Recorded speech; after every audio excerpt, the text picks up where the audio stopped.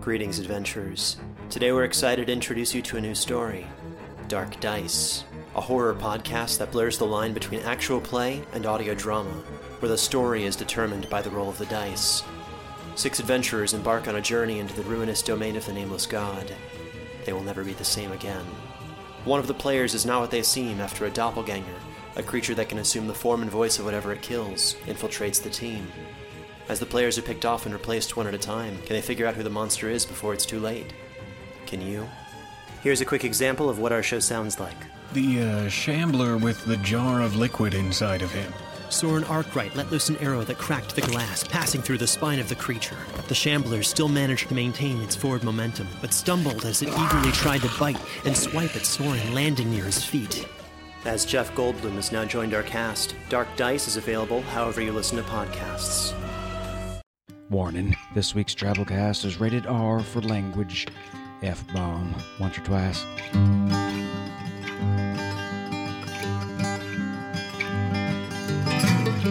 Hello and welcome to the Drabblecast, episode 169. The Drabblecast is a weekly flash fiction audio magazine that brings strange stories by strange authors to strange listeners, such as yourself. I'm your host, Norm Sherman. We've got a great show for you folks this week, and that's a statement, not a fact. But first, a little reminder that we're in the middle of taking submissions for our 3rd annual Nigerian Scam Spam contest to see who can write the best, most interesting story in the form of scam email. Only a handful of entries so far. We know there's got to be more spam master chefs out there listening. Don't be shy. Nigerian Scam Spam doesn't get all the recognition it deserves as a literary genre, so we here at the Drabblecast are doing our part to promote this high art. Here's one I just whipped up. Dearest kind sirs, and furthermore, madams of sorts, these words come to you in much haste, for as they say, good opportunities fade like soft poots offered to strong rattling winds. I am most honorable alchemical engineer and founder of Muppet Labs, where futures are of makings today, and I wish to make offering to you, kind sir, of much greater significance than simple, capricious pootings. As graduate of Carnegie Mellonhead University, I have made fortune with American patent marks from many notable inventings, such as the edible paperclip, the gorilla detector, and the electric nose warmer. This I have done despite a moderate to severe vision impairment caused by lack of any eyes, so to speak, and also despite the irksome and relentless beeping of my luckless, red-haired associate, Beekeker. I am in needings of trucksworthy American investor for provide startup funds for new apparatics, the banana sharpener. Beekeker has run much numbers, and we anticipate dividends strong and rattling. Fill your lungs with this warm opportunity before it blows away. Yours in business and Facebookings, Dr. Bunsen C. Honeydew, bespectacled practitioner of eldritch alchemical arts.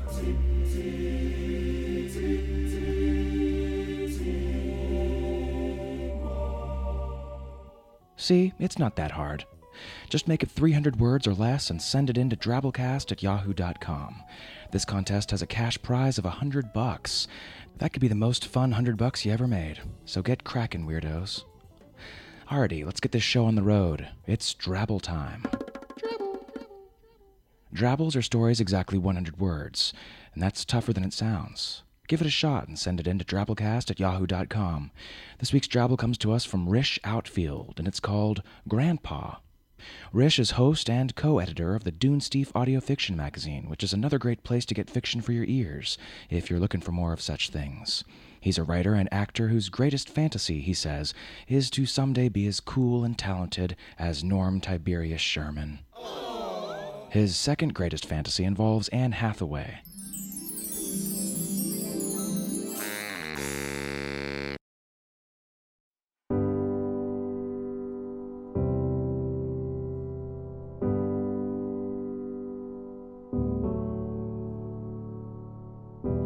Grandpa was such a gentle man, so decent that I'd always found him boring. He had no stories to tell and kept to himself for 30 years after Grandma died. After he too passed away, it was up to my mom and me to go through his house, deciding what things to keep, what things to sell, what things to throw out. It was Mom who found the door to the secret room and all the human remains in shoeboxes along the wall, skulls of different sizes neatly lining the shelves. I guess maybe Grandpa wasn't so boring after all.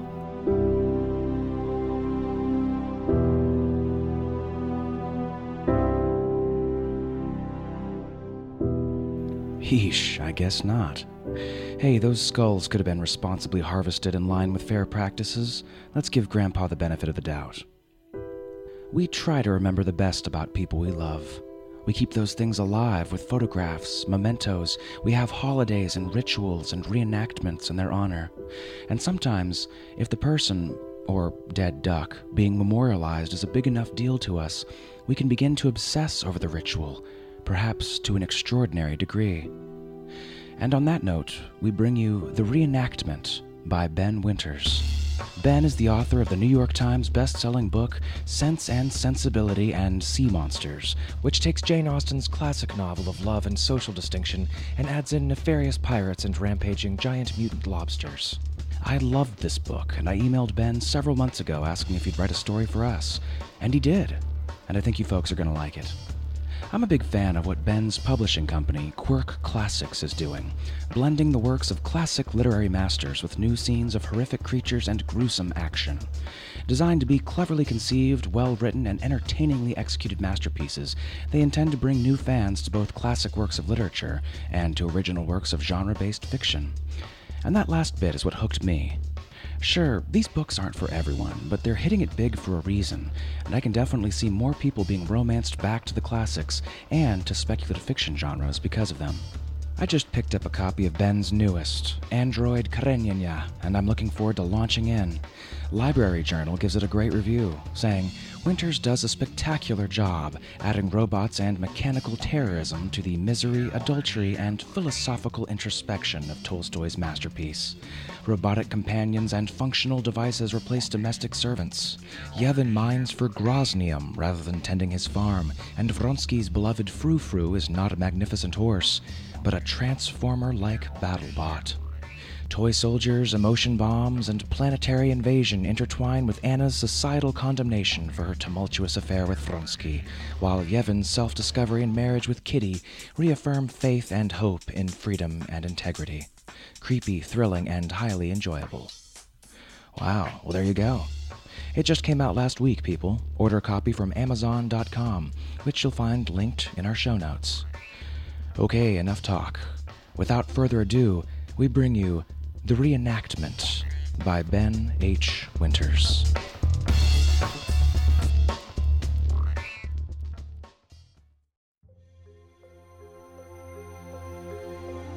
This is devastating news, Mr. Vesuvian. Devastating. Paul Vesuvian cringed. Possibly I was speaking louder than necessary, given the close confines of the teacher's lounge, but I am nothing if not a man of passion, particularly when riled by disappointment. Well, look, I hate to let you down here, Bob, Vesuvian replied weakly. Let me down? I snorted. You, sir, are spitting in the face of 14 years of tradition. He said nothing. I was right, and Mr. Vesuvian knew that I was right. For 14 years, the North Piscataway High School History Department, under my stewardship, has honored the tradition of Duel Day, our annual reenactment of the famous deadly confrontation of 1804 between Alexander Hamilton and Aaron Burr, and for all 14 of those reenactments, I, Robert Stanley, have taken the role of Noble Hamilton. And Paul Vesuvian, from the math department, has filled the boots of this scurrilous Burr. What is the obligation? I demanded of my colleague and so-called friend. What can be so important that it precludes your participation in Duel Day? Vesuvian squinted, fiddling with his stringy brown mustache. Well, he stammered at last. Me and Meg are getting married that weekend. Didn't you get the invite? Certainly I did. Not only had I received the nauseating pink-lined summons, I had RSVP'd promptly, scrawling in the margin an appropriate epigram from Alexander Pope and indicating my preference for the fish. Your nuptials, I noted dryly, are on a Saturday. Duel Day is the preceding Friday. Where, then, is the conflict? Vesuvian shrugged, weaseling his way around me, past the Coke machine and out the door. Yeah, I just can't do it, Bob. Have fun. Have fun, indeed. I stormed to fifth period, stopping in the front hall to snatch a battered ball cap off the oily, smirking head of Ryan Walcott. No hats in school, young man. Hey, he hollered as I pitched the offending item into the trash bin outside the cafeteria. I don't make the rules, Mr. Walcott. But get to class. Securing a replacement burr would not be easy. My fellow instructors are primarily of the female persuasion, and I could hardly cast Coach Cutler, he being one of these quote-unquote popular teachers, which is to say, a teacher going about his job incorrectly. Why, that grinning buffoon would have the children cheering for Burr. It was sheer desperation, therefore, that drove me to the internet. Todd Galecki, a squinty-eyed junior with the waxy, pimpled skin of a methamphetamine addict, directed me to a site called Craigslist, an electronic hadrian's forum offering a dizzying array of goods, from desk lamps to concert tickets to prostitutes. It was with great trepidation that I ventured, even virtually, into such a grim arena. But what choice was there? I am not embarrassed to confess that I look forward to Duel Day more than any other date on the school calendar. Indeed, it is the only date on the school calendar which I anticipate with even the slightest enthusiasm. When you become a teacher, you imagine that God has given you a mission, a purpose. Alas, anyone with half a brain is soon disabused of that particular bit of naivete.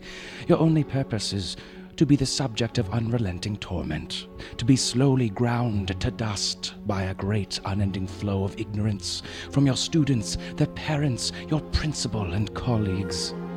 But then, once a year, I, Robert Stanley, don the tights and vest of Alexander Hamilton, assume his accent and aspect, and ascend the rugged cliffs of Weehawken to bring him vividly to life in his final and most glorious episode. And every once in a while, I dare say, one of the less feeble-minded children derives from this spectacle a small frisson of pleasure. A brief glimpse into the gleaming treasure trove of history. Most do not, sadly. Idiots. The sole respondent to my Craigslist post presented himself for inspection in my classroom one summer afternoon, 2 short weeks before Duel Day. He was an unimpressive figure in his early 30s, with a high glossy forehead, greasy black hair, and a dark, glowering look about him. Immediately I was filled with a weary disappointment that this mopey, sad sack could hope to fill the boots of Thomas Jefferson's scheming vice president. In the next instant, however, I became aware of a queer change in the atmosphere, as if the man had brought into the room with him some sort of powerful electric charge. As he settled awkwardly into a student desk and introduced himself in a low mumble as Todd Castle, an out-of-work actor and odd jobsman, I studied him carefully. Stringy, thinning hair, ugly, sloped face, awful posture. and yet I could not say what it was. But undeniably there was something in his sunken, twitchy eyes, something that spoke of the extraordinary. The reenactment is rather simple, I began. I will shoot first, just as Hamilton did, but of course over your head and into the surrounding trees. You, in the part of Vice President Burr, will count to 3 and then return fire, striking me a mortal wound 4 inches above the right hip. Of course, we shall be using blank rounds, since my commitment to verisimilitude does not extend to being mortally wounded. Castle nodded imperceptibly, either not understanding or not appreciating my jest. I shall supply you with your costume and a historically accurate firearm. Oh, that's all right, Castle muttered. I got one. Oh, excuse me, I said skeptically. You possess a .54 caliber 18th century dueling pistol? Yeah, he said, staring back at me suddenly with an air of defiance. I got one. Before I could respond, my Craigslist Burr rose from his chair and grabbed the thin stack of $10 bills, comprising the advance half of his payment. All right, then, he said, and hastened from the room. The nerve, I thought. The insolence. And then I laughed out loud. Who, after all, had been the very height of insolence? Who the height of money-grabbing, sneering, self-interested scorn? Who but Aaron Burr? And by God, if the fellow, with his high forehead and beady eyes, didn't look just a bit like Burr himself. I felt again that strange, almost mystical shiver of potentiality in the air. Perhaps the fates, in collaboration with the World Wide Web, had sent me the perfect reenactment partner after all. On the way to my car, I gave Paul Vesuvian's closed mathroom door a jaunty middle-finger salute, thinking, this might just be the best duel day we've ever had. I was not permitted, as usual, to schedule my reenactment on the real anniversary of the duel. Hamilton and Burr fought on July 11th, and the school board, as cretinous as the children under its charge, will not permit a field trip in midsummer. And so we left on the second Friday in June, just after the first period bell, not, alas, ferried across the Hudson, but driven in the canary yellow field trip bus by slack-jawed Mr. Angelo. My Hamiltonian finery inspired its usual snickers from my students, but I soon demonstrated that, even in the guise of a founding father, I would not hesitate to award detention, nor to seize a contraband cellular telephone. I don't make the rules, Mr. Langley, I said brusquely, ignoring the squeals of protest as I tossed the phone out the window onto the New Jersey Turnpike. When we arrived, Todd Castle was already there, waiting expressionlessly in the costume I'd provided. In the jacket and vest, the breeches and boots, his superficial resemblance to Aaron Burr was increased exponentially. I stared at him across the pitch, nearly overcome by an intense feeling, as impossible to describe as to ignore, that something deeply powerful was at work between us. He stared back, and my finger itched for the trigger. Though we would be firing blanks, though we were surrounded by snickering school children a half-mile from a rest stop with its vending machines and porta-potties, I felt as charged with anticipation as if I were truly Alexander Hamilton, prepared to defend my honor to the death, if need be. Castle and I exchanged nods and strode to 10 paces. A piggy-eyed sophomore named Hal Valley hollered, "Present!" just as I had taught him, and scurried off to the cover of the tree line. I turned, counted 3, and like Hamilton, I fired my blank round over my opponent's shoulder, too valorous to refuse Burr's challenge, too gallant to shoot him down like the dog he was. Then Todcastle shot me in the chest. I flew backwards like I'd been struck by a train and landed on the muddy ground with a thud, my entire body a fiery explosion of pain. I wailed like an animal, my mind writhed in pain and confusion. The hip! Burr shot Hamilton on the hip, just above the right hip. And that was not a blank round. What in the fuck? I shouted, entirely out of character. I heard the frightened cries of the students, blinking through teary eyes. I saw their feet scampering in all directions for escape. He shot me. He actually shot me. I imagined I could feel the bullet, a miniature cannonball, lodged below my heart, sending electric pulse lines of agony throughout my chest and out into my extremities. With effort, I propped myself on one elbow in time to see my insane opponent striding across the pitch, pistol extended before him. "Oh, no, please," I wheezed. "No." But on he came, easily covering the 10 paces that had separated us. I clutched at the hole in my chest, and my hands came up, red. Ugh. This is all Paul Vesuvian's fault, I thought. Then Castle was towering above me, his contemptuous sneer backlit by the morning sun. Like Burr, I thought. My God, he looks just like Burr. I coughed.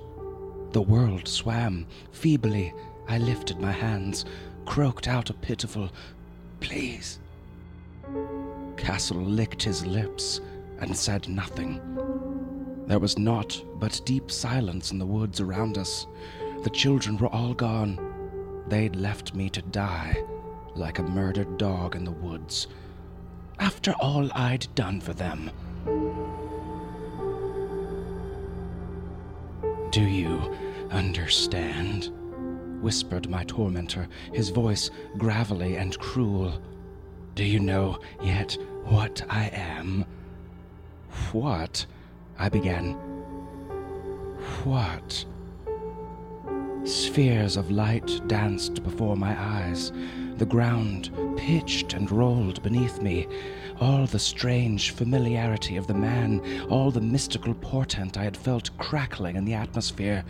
I understood. As the blood poured from my cratered chest and pooled in the New Jersey dirt, I knew. It was Burr. This was no actor, no loose ends man, but Aaron Burr himself, his horrid spirit stalking the cliffs of northern New Jersey. Craigslist had sent unto me a wretched spirit, a murdering ghast, a demon. I grinned. I spat laughter. For who, then, could I be but Alexander Hamilton? Of course. How often had I stared at myself in the greasy mirror of the faculty restroom and demanded to know my purpose, my use on Earth? Here was my answer, my destiny. I am not a man, but the incarnated spirit of a hero, of great Hamilton, given this day to take revenge upon my killer. I shrieked, a long devilish shriek of glee, and lurched forward from my half-recline, catching the villainous Burr at the calves and sending him backwards in a slapstick cascade. He yelped. I heaved my bleeding husk atop him and cracked my pistol across his wide forehead. "Villain!" I cried. Burr swiped the blood from his eyes with one hand, scratched at my face with the other, and in an instant we were engaged. Two historic adversaries at each other's throats once more, rolling in the dirt, struggling for life as they'd struggled for control of the country. I punched his kidneys. He clawed his spindly fingers into my wounds. He grabbed for my neck. I bent his fingers backwards. He clawed at my eyes. I kicked at his groin. "You shan't defeat me, cur!" I shouted. But at last, it was Burr who gained the upper hand, delivering a roundhouse, clenched fist blow to the back of my head. I sank into oblivion.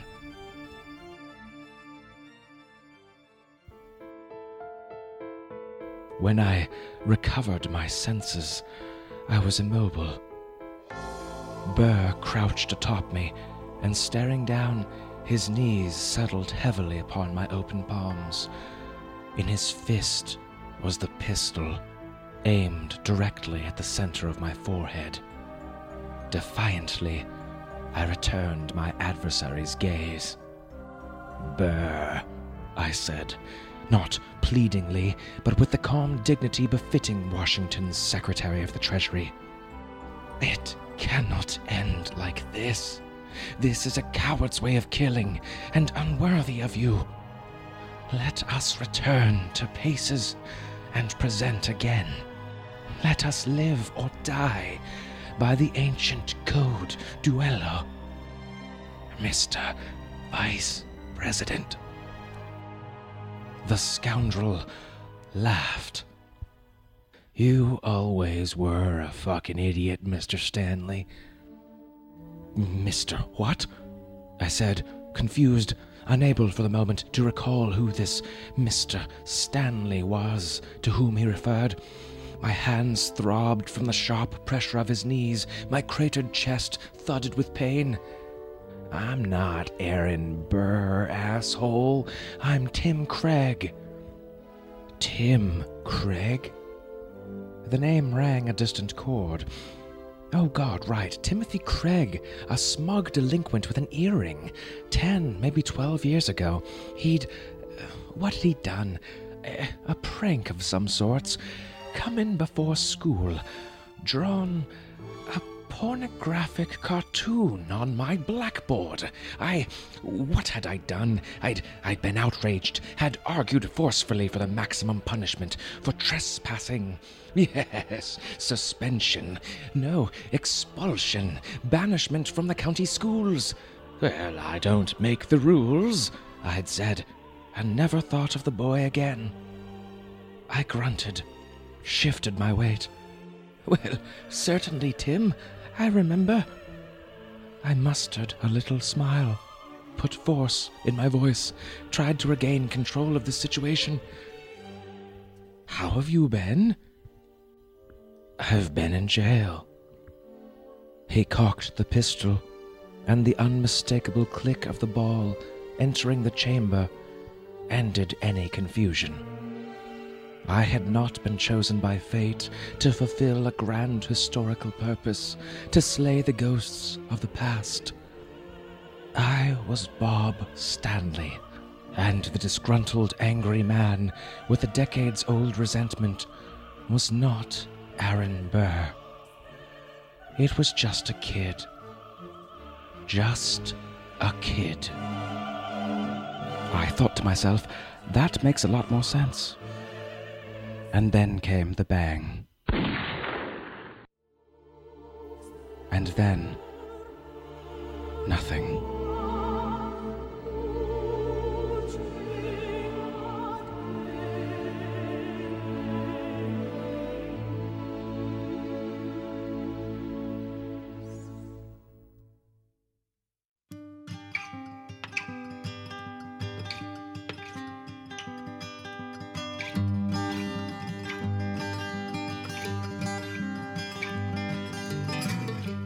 Well, that was our story. Hope you enjoyed it. Gotta watch out for Craigslist. So let's hit some quick listener story feedback for a few episodes we ran last month. First, the double-header special we ran on Ellen Clagis as episode 165, which featured Ringing Up Baby and Mobius Stripped of a Muse. Travelin' Corpse Feet said, both cute, but ultimately forgettable. In particular, Mobius Stripped of a Muse feels more like a fun experiment with fiction than does a bona fide story. Whereas T. Baker said, a great doubleheader. I love this one. Ringing Up Baby didn't go the direction I was expecting. In many ways, this is a classic Drabblecast. Catches you off guard, makes you laugh and smile at how crazy the world is. Mobius was very good. While it's inevitable to see the ending coming, it is a Mobius strip, the author did a great job of portraying each level. I really saw each scene. Then the following week, we ran Jubilee by Tim Pratt, which we did as a cross-promotional with the fantasy podcast Podcastle. This was the story about the man whose wife died with the weird-ass spear-clad fish creatures in it. And in the forums, there was actually as much chatter about the Drabble, the work that must be done, by Nathan Lee, as there was for the main story. Rich Mazur said, "The Drabble has my vote for Best Drabble in next year's People's Choice Awards already. As for the main story, I liked it. I thought the portrayal of grief was genuine and moving. I take it that those who thought it was meh do so because either this area fell flat for them, or there just wasn't as much action as they're used to in a DC story." Zoo Squared said, "I'm probably stating the obvious here, but I had supposed that the weird fish creature was something surprising, appearing as alien and disturbing in the familiar surroundings of the man's past. Something he was advised not to delve into or think about for his own good. I assumed that this was to echo the way he'd attempted to bury his own fears about the possibility that he'd caused his girlfriend's demise. The goo on his hand mirrored the blood on his shoes, him becoming a creature that didn't belong anywhere anymore." Neat takeaways, Zoo Squared. Thanks for sharing them. You folks at home, don't be strangers. Join our forum community. Let us know what you thought about this week's story. We love hearing from folks out there in the ether. One of which we'd particularly like to recognize this week as our kick-ass donor of the week. Chris K. Chris lives in Melbourne, Australia.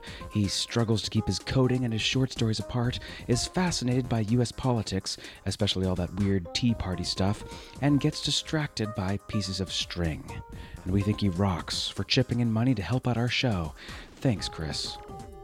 You know, people ask me, "Norm, why don't you just charge for the Drabblecast? You guys throw a lot of work into it each week. It's definitely worth more than free."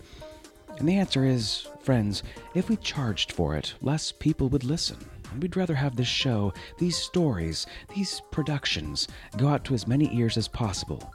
People are trying all sorts of weird-ass stuff in this new media landscape, and we here at the Drabblecast believe in the theory that people who like something will give whatever they feel appropriate to help see that thing keep going, doing more ambitious things, even if they don't have to.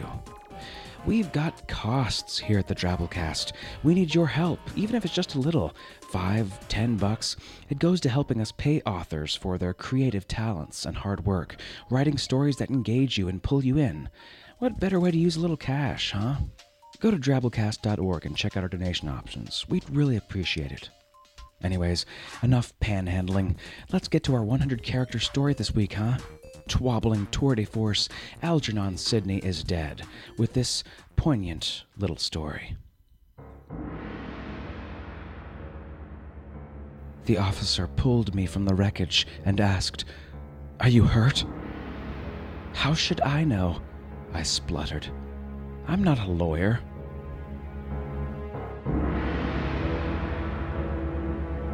Ah, lawyers. Can't live with them. Can't live with them. Think you can write a good story with only 100 characters? Give it a shot. Post it in our forums, see how it takes. The twobbling grounds are quite fertile there.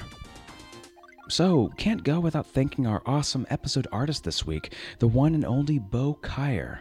Bo's peddling something really cool that I think you should go check out. He's made an 11x17 art print, mostly for sale at conventions, but available online for a limited time. The print is a collection of 170 really cool, bizarre, funny, scary, random character faces of his own design, drawn originally in marker, then cleaned up and arranged in Adobe Illustrator. He's numbered and signed 40 copies, and you can hook up with them for the measly price of $10 while they last. This way, he says, you don't have to endure the trauma of actually meeting him in person to get one, and everything can be kept at a safe distance. He's got an easy PayPal button set up. Just go to bokyer.com. That's Bo, Kaier.com to check it out. You could stare at these things for hours, believe me. So hey, that's our show. It's produced with the Creative Commons Attribution Non-Commercial No Derivatives License, which means don't change it, don't sell it, just share it all you like. And don't miss next week's show, a really, really badass story that we're doing in 2 parts with full cast production. One of the coolest things I've ever read. Love it. We'll see you then, weirdos. Until then, our staff is made up of co-editors Kendall Marchman, Luke Coddington, and yours truly, Norm Sherman, reminding you that we don't make the rules.